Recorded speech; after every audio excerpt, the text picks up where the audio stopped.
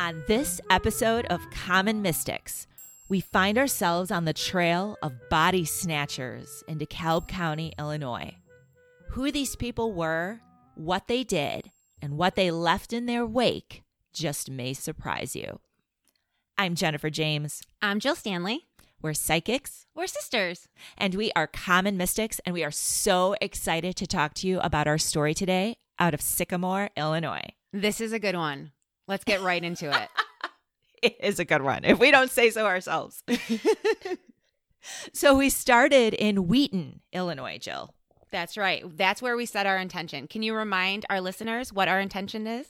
Yes, absolutely. We wanted to find a verifiable story, and we also wanted to give voice to the voiceless. Right. So we are in Wheaton, Illinois, and this day is a little different because we have our amazing friend Jenny B with us, who is operating the cameras. Yes, we're so glad she came with us, and it was hysterical because she was silent. She didn't want to interrupt us or sway us in any way. So she was silent in the back seat, very much our hostage on this on this adventure. But I'm so glad she came with us because she is really the reason that we found our story. It's a good point. Thank you, Jenny. Thanks, Jenny. Anyway, we started in Wheaton, Illinois. And Jill, where did we start driving to first? So we were headed west, and we at that time were getting different impressions in our head. What were you feeling? I was feeling 3 young men is what I was getting in my head. I didn't know why, but 3 young men and then 3 horses. I was also feeling the idea of like prospectors, like gold prospectors would like go to California in 1849. I was feeling that whole gold prospecting. Mm-hmm. So like digging for valuables. Yeah. I had the distinct feeling that we were going to be in different locations that day. Like our story just wasn't at one site. We were going to be moving around, which is unusual because that's usually not how it happens. Also, after we got off, I forgot what road we exited on, but we ended up near St. Charles, Illinois. And we sure did. As we were headed north, I was really focused on the Fox River. You were. You totally and I didn't know, were. Yeah. Like you were watching the river, like on your little GPS window on your car, right. That screen, and you were like, there's the river. And as we were going through downtown St. Charles, it was like downtown St. Charles, right. And you were all like, the river. But we didn't stop at the river, but you were very focused on the Fox River, which was interesting. Right. So then we were driving west on Route 64 at that time, and we were headed out, and I was feeling, I had the song, The Gambler by Kenny Rogers in my head, which to me gives me the impression of like a saloon, like men like playing cards in like the Old West. That's what that song means to me. So like, yeah, sing a little bit for us. I don't know if we have the license for me to sing a little bit, to be honest. Good. That's a nice way out of it, Jill. Very clever.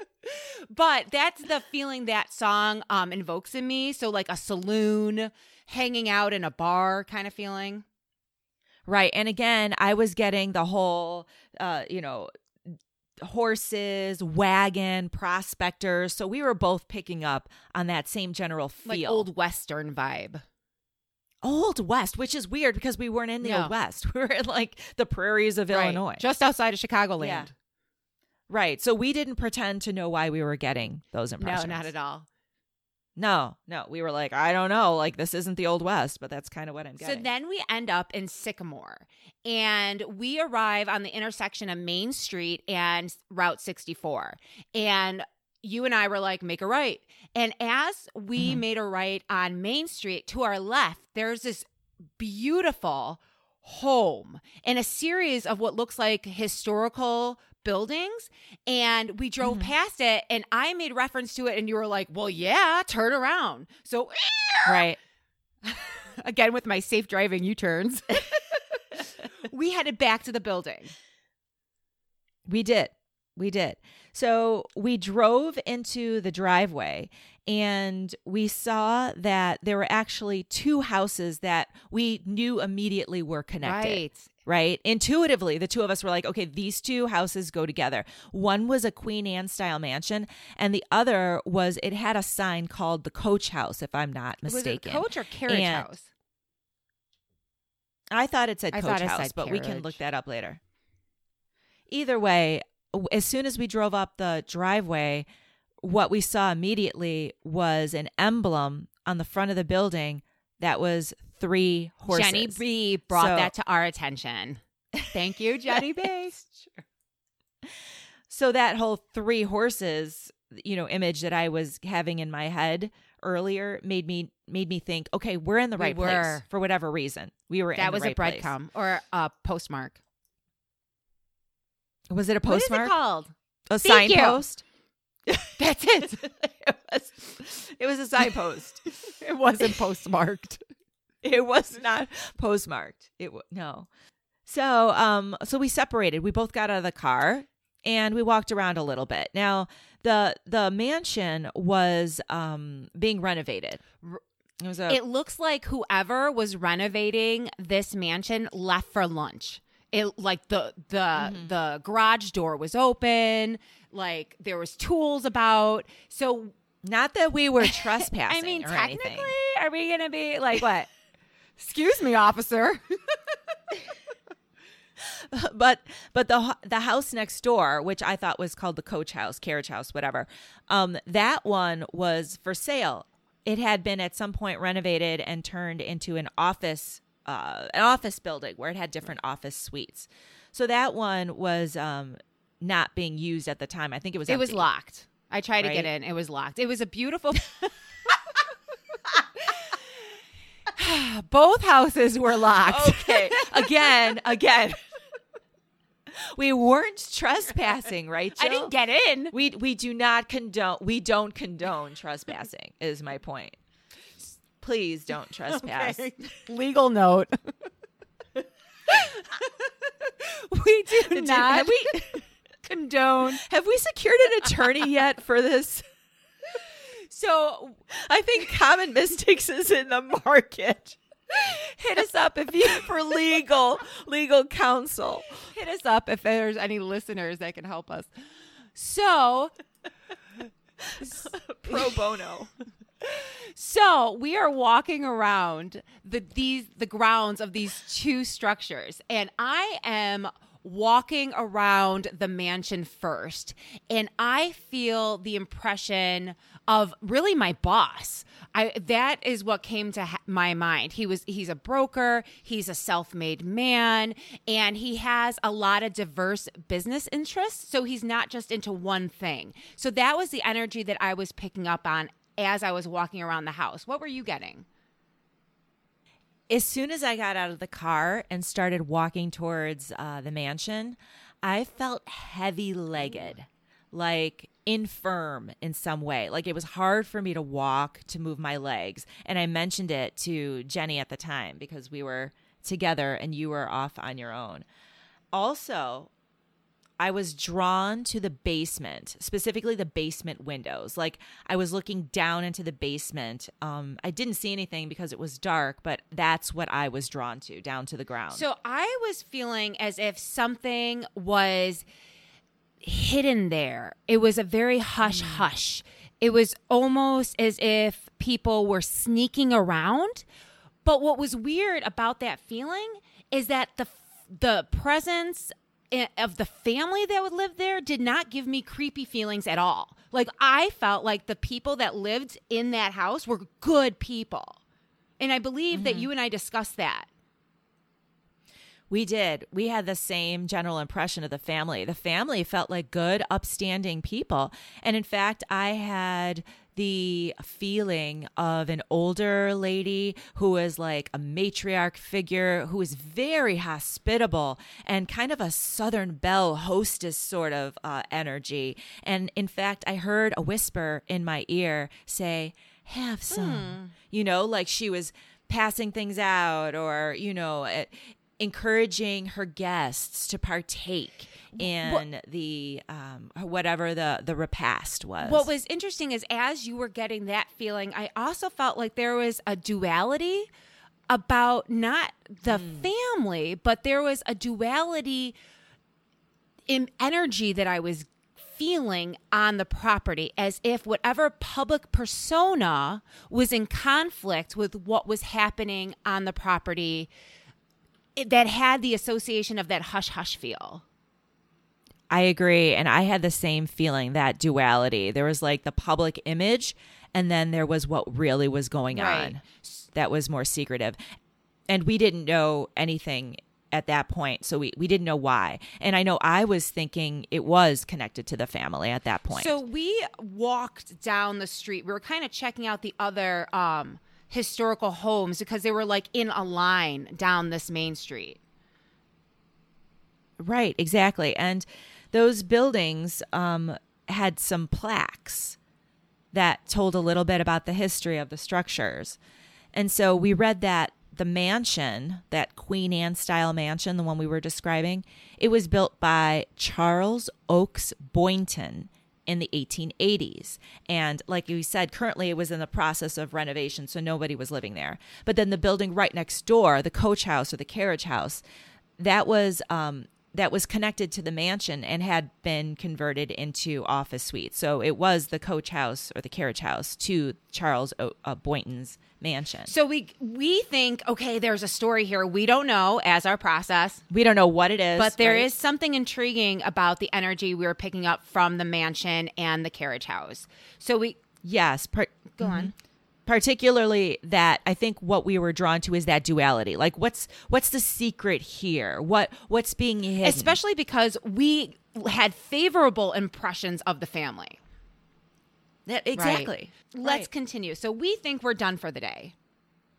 Right. So we're driving out of town at that point, getting back home, and we have a discussion and we make a decision about how we're going to get back home. We could have gotten on the expressway and it would have been faster, but for some reason we were like, well, let's take the back roads. So we plug in Jen's house in our destination, and it takes us via these back roads, like the longest way we can possibly get home to Jen's house. So we're following navigation. And as we are following those directions, we pass a cemetery that said established in like 1839, and it's called Ohio Grove Cemetery. And I'm like, hey, that looks like a cool old place. And Jen's like, well, yeah, that's pretty old, but we're not stopping. We can't stop at every cemetery, Jill. Right? I did say that. You know what? At that point, listeners, we had been driving around all day. We were tired, and I had my friend Jenny B in the back seat hostage, and all she was day. quiet so all day. She was so cute, just sitting back there until this moment. Jenny B said, we should probably stop at the cemetery. And so, of course, then it was 2 against 1. Fine. If Jenny B, who's been silent in the back seat all day, decides that we want to stop here, then we should stop. Right, because this is the only time she's spoken. So Jill, do your U-turn sound. Thank you. We make a U-turn, go back to Ohio Grove Cemetery, and I am so glad we did. First of all, it is incredibly old. Right. Incredibly old. Being 1839, that's really unusual in this part of the United States to find a cemetery that old. Go ahead. So it's a smaller cemetery. In the middle of the cemetery, almost the heart of the cemetery, are the oldest graves. And they were giving me the creepiest vibe ever. The headstones, Jen, I think you described them as playing cards. Yes. Like in the Old West movies when they have like the tall, thin stones that almost look like playing cards, right? And because they were so old, they were almost like shuffled around, for lack of a better word, right? So it was super creepy. And I'm walking around this cemetery with Bug the Beagle, and Jenny B and Jen are on the other side of the cemetery, and I wanted to snap a picture of the Ohio Grove Cemetery sign. And so Bug and I are walking there, and I get this really weird vibe, this energy that's so weird that I stopped and I used my cell phone to record my impression. And as I was standing there, I felt as if there was a gun battle, but it wasn't like an incident. It was something that had happened over a period of time. It felt like it was like days. Not that the battle was taken days, but it felt like it was something drawn out and that it ended up being a gun battle. But what's weird about it is that the parties fighting, neither of them felt as if they were criminals. Both sides felt as if they were like upstanding members of the community. So it wasn't as if there was like an outlaw and a sheriff or natives and the white man. It was literally like both sides had legitimate credibility, for lack of a better word. Does that make sense? Noble intentions. Yes. Both sides had noble intentions. Right. And you told me that it felt like something had been brewing. Ooh, yes. Good point. Remember? I You told me. did. Now, I was picking up on that Old West vibe again, like Old West type of shootout, and lawlessness. It felt like lawlessness. So we feel like we have to get Jenny B back home to her kids. We had to return Jenny B to her family now. We held her hostage long enough. So we start headed back to Jen's house, and we concluded our day. So, That's right. And then we started the research the next day. Well, my computer blew up, so it took a while to get the research down. But this is what's weird. That frustrating feeling when I was doing the research, it happened again. I was focusing on the family, and I told my husband, I don't know if there's a story here. I know so much about the Boynton genealogy, goes all the way back to Old England, and there was nothing suspicious. Every time I thought that something came up, it just turned out that these are really good people, and they were generous, and they were kind, and they were politically savvy, and they were great people, and they were diverse. And so it doesn't make sense. And I'm getting worried because I have to deliver a story to Jennifer, and she keeps calling me saying, how's the research going? And I'm like, hey, it's going. But Jill, you did find some things out about the family that rang true to our impressions when we were at the mansion. So on Main Street in Sycamore. For instance, the energy that I was feeling, my boss's energy, Charles Oakes was listed as a broker, and that's what we do. We're recycling brokers.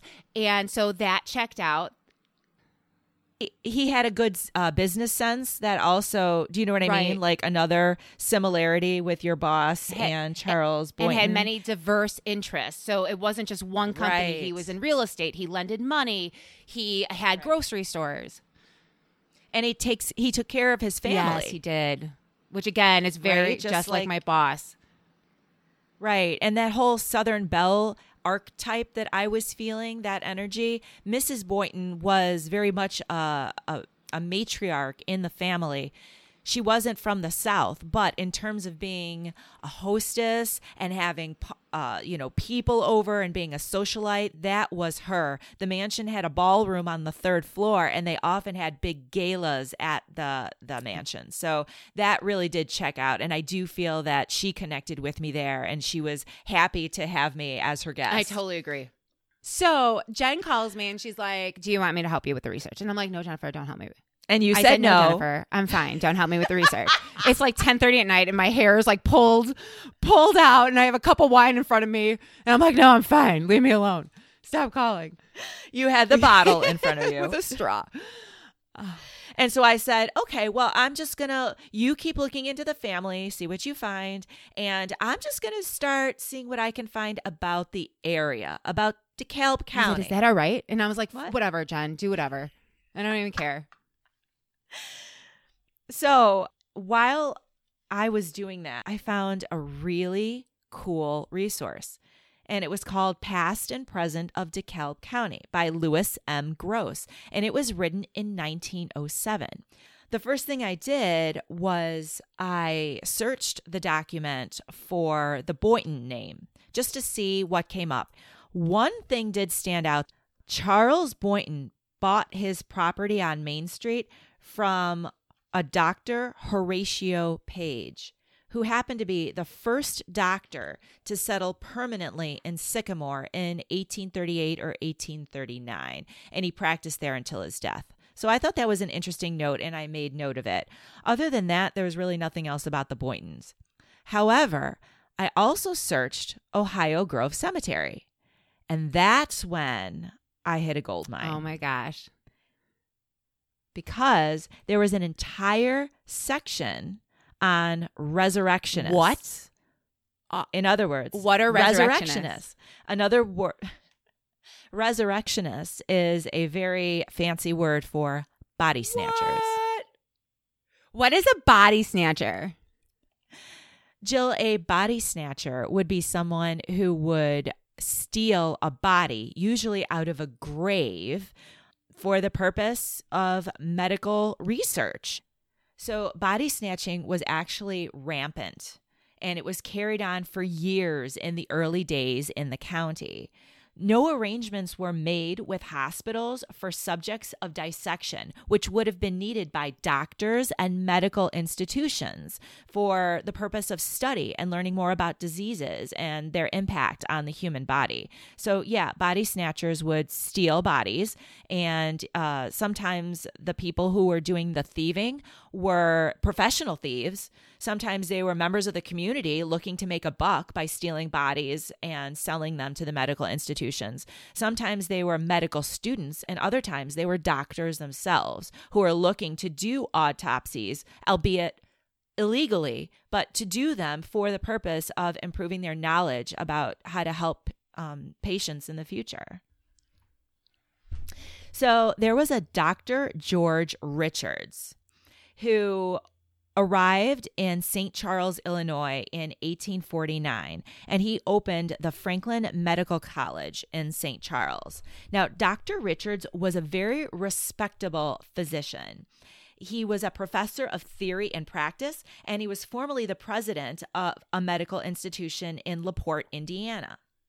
Well, he had a program for young medical students in St. Charles. Now, medical students, like I mentioned before, were often poor, and it was common for them to have to resort to finding their own bodies to participate in these kind of medical learning programs or med school programs. That is so crazy. I just want to take a moment. So the students would have to come up with their own cadavers as if they were like getting a science textbook. Just right. It was on the list. That. Yeah, exactly. It was on the list. Number 2 pencil, eraser, a dead body, BYOB, bring your own body. Exactly, just like that. So it was the spring of 1849, and 3 men stopped for supper at a local tavern just outside the town of Sycamore. And the owner's daughter overhears these 3 men talking, and she is sure that they are body snatchers based on their conversation. So she goes and she tells her dad, the owner. He sneaks out to their wagon and he checks it, and lo and behold, hidden at the bottom of their wagon are tools that would be used by body snatchers. So now he knows that they are indeed in town to snatch up some bodies. He also knows, because it's a small community, exactly who has just died and been buried. And there were 2 people. One was a German man. He was an immigrant to the area, and he did not have any family or friends, sadly. So he would have been one fresh grave in the local cemetery. Another was a local lady, Mrs. Kenyon, and she had recently been buried nearby. And so they surmised that those were the 2 bodies that these body snatchers were in town to snatch up. So in response, the tavern owner, he organizes a group of local men, and they arm themselves and they hide nearby the burial ground, hoping to catch these body snatchers. Early in the evening, not long after dark, the 3 men who stopped at the tavern, they arrive with a wagon, and they're looking for the grave of the German man. As they approach, the posse is waiting in ambush, and they're armed with guns. But they also notice that the body snatchers, they're also armed.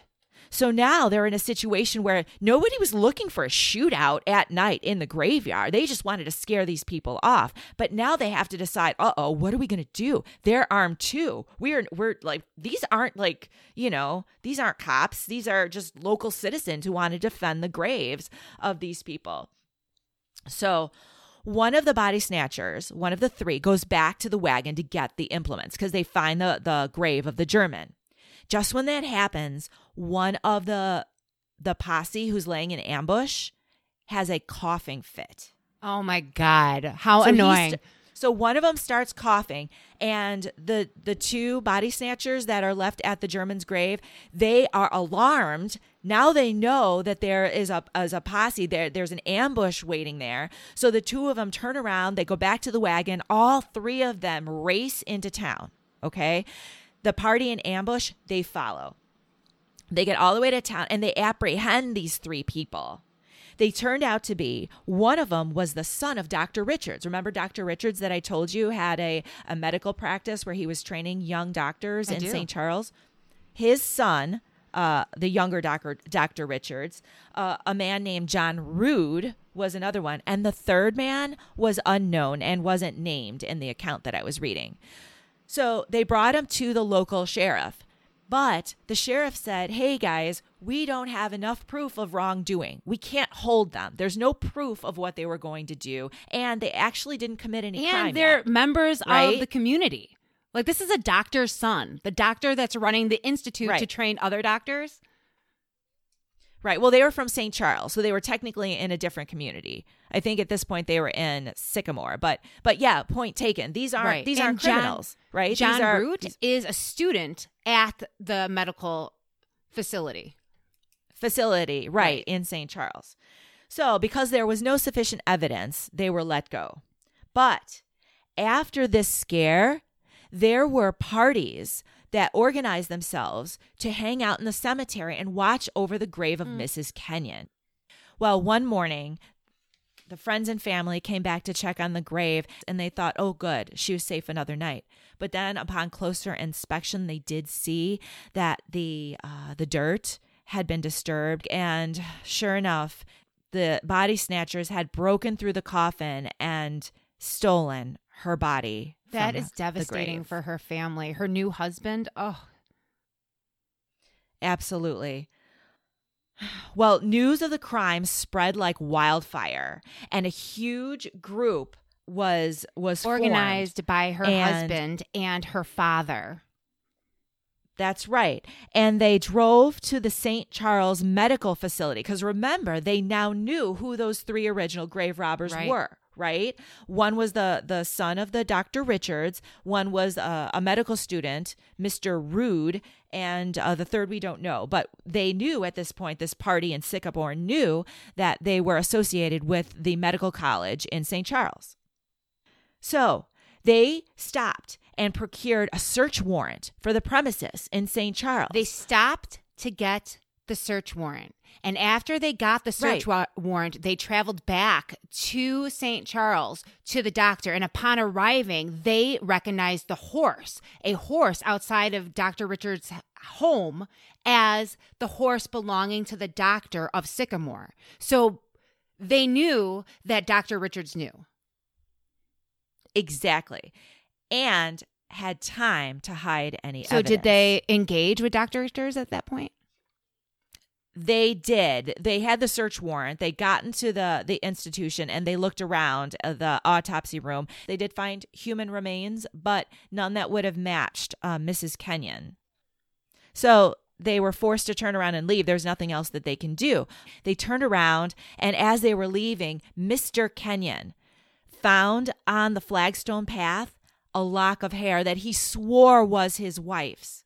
So he turned around and he rushed back in, and he begged piteously on his hands and knees for the remains of his wife to be returned to him.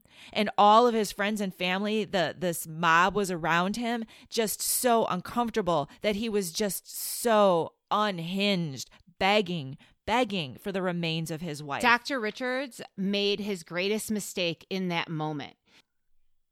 Yeah, he did, because he said, I have no subjects now, but if you will come again in a few days, I will have a lot of them, and from your way too. Right. So not only insulting this poor man, begging? Mr. Kenyon, who is begging piteously for his wife's remains, but also all of the other people. Because he's saying, yeah, I don't have any bodies now, but wait, I'm going to get more from your way in a couple days. Terribly rude and insensitive. And guess what? That incited the mob even more. But the mob was dispersed at that point, and they left the St. Charles facility. But you can imagine that they were incensed. I'm incensed. I want to take up arms. I want to find Dr. Richards right now. So a bigger crowd grew from Sycamore and the greater community. Up to 300 people gathered, right? They were armed with pitchforks and rocks and shotguns, and they return again to Dr. Richards' place. Now, Dr. Richards and his students are like walled up in his house, okay? The mob is outside, and they are mad, and they are armed, and they are demanding the body of Mrs. Kenyon. At that point, there is a violent confrontation. Shots are fired, windows are broken. Mr. Rood is shot twice and mortally wounded. Dr. Richards is shot and also hit in the head with a rock. And it is a big thing, and it came to be known as Richards Riot, and it happened in downtown St. Charles. Yeah, and that building is still there, as well as the building. Maybe he shouldn't have been such a Richard. Saying. Maybe he shouldn't have been such a Richard, right. Anyway, there are differing accounts of what happened next. One account says that Dr. Richards was so upset about this riot that had happened at his house that he consulted an attorney. And through the attorney and the constable, he delivered the remains of Mrs. Kenyon to the family, and she was found on the banks of the Fox River, wrapped up. Or a different account says that the people of Sycamore, who were so upset and so desperate to find the remains of Mrs. Kenyon, consulted a famous psychic medium, or they called them spiritualists back then. Her name was Caroline Howard, and she lived and worked in St. Charles. And apparently, Caroline Howard told the people who came to her where to find the body of Mrs. Kenyon, and that's how she was found on the banks of the Fox River. So no one is sure how it happened that she was recovered, but her body was recovered with great sadness, but also celebration. And she had a second funeral and was buried a second time. It was said that Mr. Kenyon buried her just outside his window so that he could watch over her and keep her safe. But in fact, she was returned to her original grave that just happened to be located at the Ohio Grove Cemetery, where we were. Wow. Woo! I know. I'm sorry. That was a really long story, but I said it would be Oh worth my it. God, it was so worth it. So let's debrief. Let's bring it together. Okay, so Jill, I was picking up on 3 men and a wagon. I think those 3 men were the 3 body snatchers at the beginning of the Mrs. Kenyon story. For sure. For sure. And they had a wagon where they had their tools for body snatching. Absolutely. What about the Old West vibe? Totally checks out. The shootout, people and with taking the law into their own hands, totally checks out. Absolutely. What about that feeling of prospectors? I think that the prospectors is a really good metaphor for the body snatchers because they're digging in the ground looking for something valuable to them that they can Wow. use as currency. Yeah, that's what I that. think. I love that because we know that spirit talks to us in metaphors, right? Mhm. And so they were literally digging in the ground for something valuable. And I just Yes. want to say that prospectors and the gold rush, like the gold rush in American history, happened in 1849, which was the same year that this happened to Mrs. I Kennedy. did not even make that connection. Shut up. What a rich metaphor, Spirit. Like A+ on that one. Are your heavies working overtime? Absolutely. The river. The river. You know what's were weird obsessed. about Okay, I was obsessed, but what's weird about the river is that we knew it had something significant, but we didn't know what. Mhm. And we kept trying to get to the banks of it, but we gave up because we didn't know how. Right. It was very bizarre. So yes, A+ on river.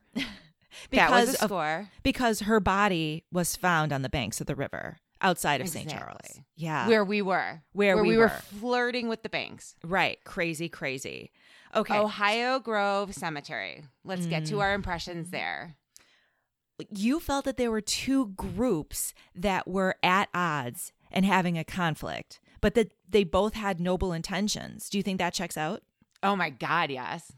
Because the body snatchers. The body snatchers were trying to enrich their education and Right. trying to these particular, like, not every body No. snatcher is like this, but these particular body snackers, body snackers. That'll be a different episode. These particular body snatchers were stealing the body in the hopes to enrich their education to help save people ultimately, to get a better Right. understanding of the human anatomy. Absolutely. These particular ones were not thieves looking to make a quick buck. Exactly. And Crazy. of course, the other group, that was the other part of that shootout group, was the group that was just defending their loved ones, the remains of their loved ones. So, of course, that's noble. Okay. So how do we make the connection between Charles Oakes Boynton's home and property on Main Street to Ohio Grove Cemetery? Excellent question, Jill. Well, here's what we know. We have every reason to believe that the doctor from Sycamore who warned Dr. Richards about the mob arriving with the search warrant that day, we have every reason to believe that he was Dr. Page, the same doctor who lived on the property that would be Charles Oakes' property. I have goosebumps. And therefore, we know that Dr. Page was supportive of the act of stealing bodies for the purpose of medical research.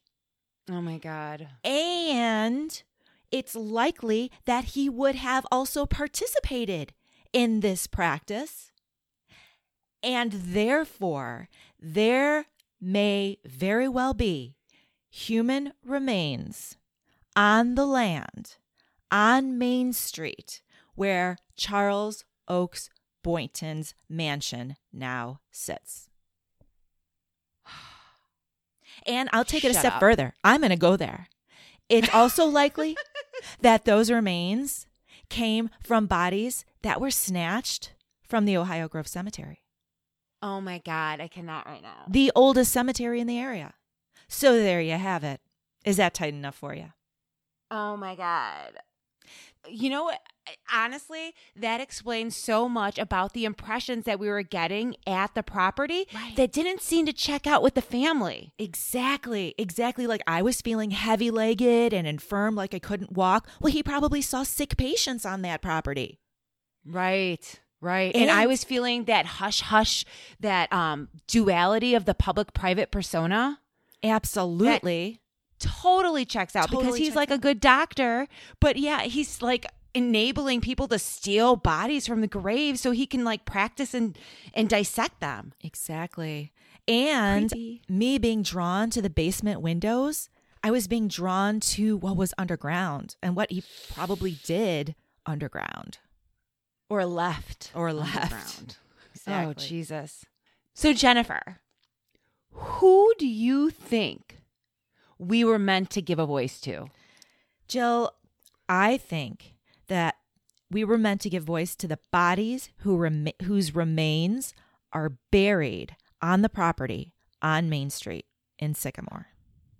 Oh my gosh. But also to the souls whose graves are empty at Ohio Grove that we don't even realize are empty. Oh my gosh. Like how many more of those bodies were stolen? So definitely we have to go back to Ohio Grove Cemetery. Oh my gosh, we do. And Yeah, leave we so flowers at Mrs. Kenyon's grave. Because it was her and her ordeal that prompted us to look at this story and ultimately gave voice to those people who may be missing. But also, Jill, when we go back, I want to go to St. Charles. There are so many buildings there that are still standing. Absolutely. Absolutely. So if you also would like to visit some of these places in St. Charles and Sycamore, check out our interactive map on our website, commonmystics.net, and I will be leaving pins on all of these historic locations that are most definitely haunted. Where else can people find us, Jill? Well, we can be found on Facebook. You can follow us. You can subscribe to Common Mystics on Spotify, Google Pod, Stitcher, and Apple Podcasts, where you can leave us a positive review and we will read it on the air, like Kay Poole. Kay Poole wrote, "Look forward to each episode. These sisters are so entertaining and bounce off each other so well. Their adventures and what they unravel is riveting and entertaining. This is a must subscribe." Oh, thank you, Kay Poole. That is so nice. Thank you so much. And thanks to all of our listeners who are still listening. Thank you. Have a good day. Thank you and good night. night.